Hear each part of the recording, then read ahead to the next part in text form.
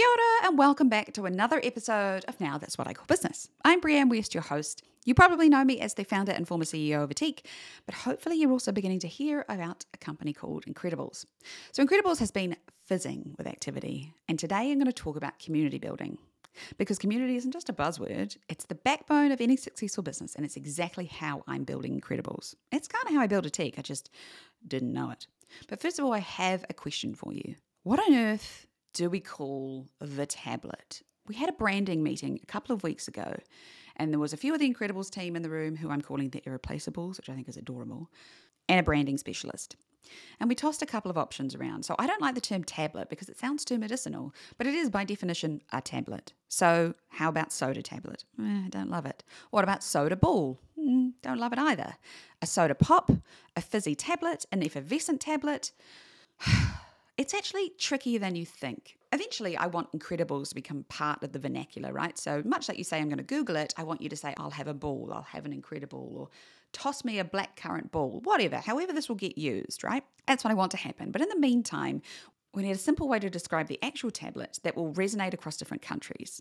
Soda pop tablet? I don't know. I like soda pop because it sounds fun and it gives me a bit of a nostalgic hit. Not because I'm from the 1950s. Obviously, I wasn't born then. But because that's kind of like a throwback to what I think was a more fun, carefree time. Easy to say that though, of course. Let me know what you think in the comments. Let's go back to community. When I say community, I don't mean like a faceless crowd. I don't mean your number of followers. Number of followers is a vanity metric that really doesn't mean anything, and I don't know why businesses get so caught up on it. A community in a business context is about relationships that are built on mutual values, the mission, and the culture. It's not about transactions or anything, it's about interactions. And for mission-driven businesses like ours, being transparent is what fosters that trust and nurtures your community. Now, I think community is one of the most important things a business can nurture. I think it's part of your brand. It's infinitely more important than bloody paid ads. If you've not heard me speak before, I don't like paid ads. I don't think they build much of a brand, and I think they're kind of a never-ending spiral of doom. However, I digress. A community will provide you with real value. So that goes beyond the idea of likes and follows. It's real engagement, feedback, advocacy, it's word of mouth. It's a whole bunch of people out there in the world who want your brand to succeed. Businesses with strong communities are 63% more likely to get investment. They grow significantly faster, and they have infinitely more loyal customers. They have a customer retention rate 2.5 times higher than those without a community focus. Community members help you host events, proofread your next blog post. They will point out issues and errors you have on your website because, trust me, they'll be there, and they'll do so in a nice way, not a you're an idiot way. They bring a wealth of varied viewpoints, which is really useful because you have one way of viewing the world, everyone else has a different way. They have passion because the more engaged a community is about your brand, the more passionate they are, which again drives up that engagement and sales. The most important thing is if you, as a mission-driven business, can drive that passion, that loyalty, you're also driving change. Because you're here, right, to do so much more than just selling stuff, just selling a drink or a soda pop tablet or whatever we're calling it. You're there to rid the world of plastic bottles, to prove that business can be done better. That's why we're here. And the more we drive that message home with our community and they then start talking about it with their friends and everybody gets excited about it, the more we will change the world. People call me naive for this, right? Whatever. I have seen it with my own eyes. Atique changed an industry. Incrediballs will change the next one. So I want to talk a little about how I built community in Atique, because the examples of how successful that was our 2 equity crowdfunding campaigns. Now, I have talked ad lib about those in the investment episode, so I'm not going to talk about them here. But to recap, we did 2 equity crowdfunding rounds, one in 2015, one in 2017, so they're 2 years apart. And we raised significant amounts for a company of that size at that point. And they were both runaway successes. Why? Community. People were super excited about our product, sure, but they were way more excited about what it is we were doing and how. The 352 people who invested in Atique and got that 4,800% return, they invested because they believed in what we were trying to do. And they wanted to be on board with that. They wanted to help us change the world. And I will never be able to thank them for it enough, although I do hope that return helped. That meant the absolute world to me. And yes, for those who haven't listened to that investment episode, we were thinking about doing that with Incredibles too. There's a couple of ways I built community in Atique. Though, to be perfectly honest, I didn't really know what I was doing. I didn't know that's what I was doing. I was building a business as a young entrepreneur with no real idea what I was doing, but I was doing it with the people who were following along. I asked them every question on social media, from what color do you want this bar, to naming competitions, which are always hilarious because naming suggestions are so much fun. I can't wait to run those for Incredibles.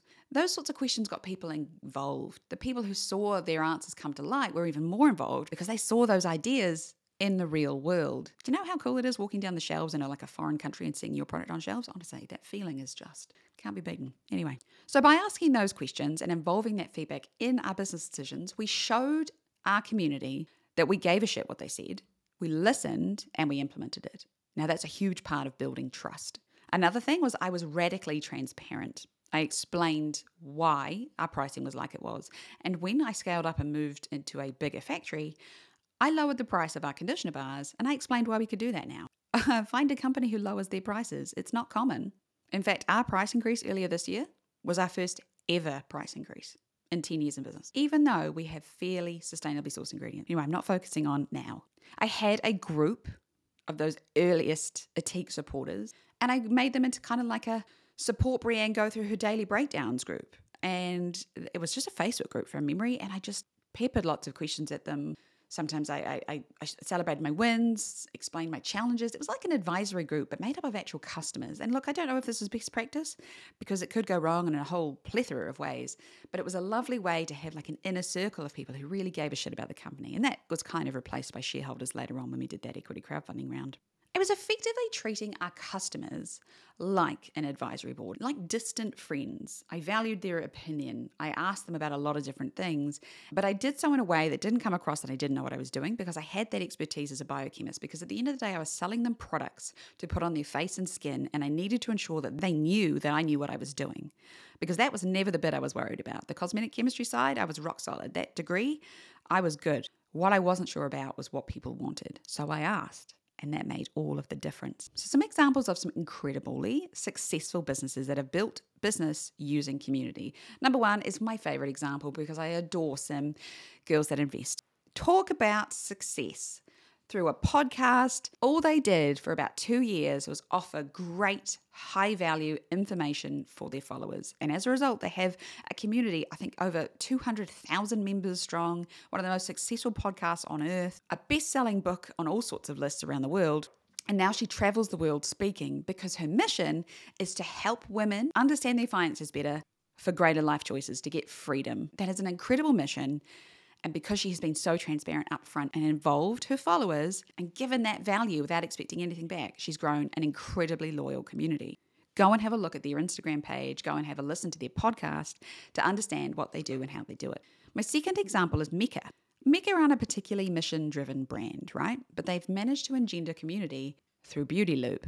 Now, everybody listening in New Zealand, Australia, you'll probably know what Beauty Loop is. It's a way that they have managed to get people to join their loyalty scheme. And loyalty schemes don't build community. They are not the same thing. Loyalty schemes, and I don't know the word scheme, loyalty plans, programs are a way to get people to spend more money with you, or perhaps encourage them to take other actions. They can be done in a more noble way, if you like, but they're not a community builder themselves. They can contribute to it, but that's not what it is. But Mecca has managed to create a community through these two countries through their Beauty Loop program. And it's really quite incredible how successful that's been. Again, urge you to go and have a look at their website. Gymshark is my last example because Gymshark's probably the fastest growing gymwear brand probably, and that's through their use of the online world, getting influencers to talk about them, building a community online, really leaning into their target audience, which is another big piece of building community, which I'll talk about in a minute. They are another excellent one. It's worth having a listen to a podcast or two with the founders of Gymshark. So if community isn't followers, it's not a loyalty program, how the fuck do you build it? It's actually not that complicated. It's treating your customers and your followers like friends. It's asking them questions. It's having conversations with them. It's responding to every comment. Well, maybe not every comment. I don't respond to climate change deniers anymore. It's collaboration, not competition. Now, this is something that's definitely gaining traction in the business world finally, because, there's a saying, I can't remember who said it, but I think it's brilliant. The sustainability race is won when the last business crosses the finish line, right? If we truly want to change the world, we need to collaborate with one another, not compete. So collaborative partnerships that help you move into another community are a great way to expand your community. If you can find a business that has the same values or very similar values to you and your customers, it's an excellent way to open up into new ones. The key to a successful company is a feedback loop. And I'm not saying every 3 months you throw out a big 20-minute long survey. I'm saying you're constantly available for your customers. whether that is through social media, whether you constantly ask questions on your stories on Instagram, which I highly recommend. That's what I do all the time. Whether you've got a form online that they can fill out at any point in time with giving you an idea or some feedback, or, hey, I actually didn't really like what you did here. Can you please change that? You're going to get respectful feedback 90% of the time. And yeah, you're going to have some people who are a bit dickish about it. Regardless of their delivery, you want to have a look to see if what they're saying is reasonable and fair. And if it's not, then throw it in the bin. But have a good think about it. A community built brand is self-aware. It has a high EQ. Just like empathetic brand people who are self-aware, know their own failures, understand and respect them and appreciate that they're not perfect, but constantly work on themselves. That's kind of like what a brand is. We're getting a bit touchy-feely now, but and some people mention that I talk about brands like people, but they kind of are. Or a good one is anyway. You don't build a community by constantly talking about your stuff, by waving your hands in the air and saying, hey, buy my stuff, buy my stuff, buy my stuff, which is what I have seen on social media recently. People don't go on social media to buy your stuff. They go on social media to be educated, entertained, or inspired by and large. And buying your shampoo bar, that's not going to do any of those things for them. You build a community by talking about the other things that matter. Sure, 20% of the things you talk about can be your product. And you can talk about your product tangentially if you're talking about other things. If, for say, you were a plastic-free drinks brand, you could talk about how there's plastic in cans. You could talk about how there's plastic gyres in the ocean. You could talk about why that matters. You could talk about microplastics found in the human heart. And all of those things were negative. So maybe have a think about your personality as to whether you want to be a negative-facing brand, which I don't recommend. But your community is there to have conversations with you. It's not there to be just sold your stuff. So have a think. When you have your hair done, who do you resonate more with? The hairdresser who gives you a couple of tips on how you can achieve that and then says, oh, and this is what I use to help me do it. Or the hairdresser that pulls you over to the shelf and says, oh, to do this, you need this product, and this product. And doesn't give you anything further around it. I've had both, and I know which one I bought my product from and was able to sort of badly do what she did with my hair. That's what you want to have a think about. Do not just be a salesperson. Another way to create community is free resources. So whether it's things like blog posts, which are great for SEO if done correctly, and education, but they also help build community because people will go to your website to learn more. Now, in the case of Business But Better, which is my online education hub for entrepreneurs, it's totally free. And it's got 50-ish lessons, and I add to it every fortnight, of how to export, how to build a product, how to go and build a brand, how to go and market something.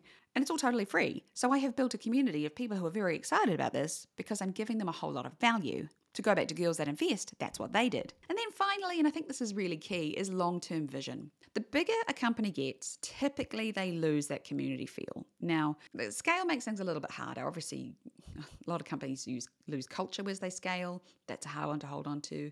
A lot of companies will lose that one-on-one touch with their customer as they scale. All of those things are a real shame, and it's something you need to work on not losing. Long-term vision, because community building is a marathon, not a sprint.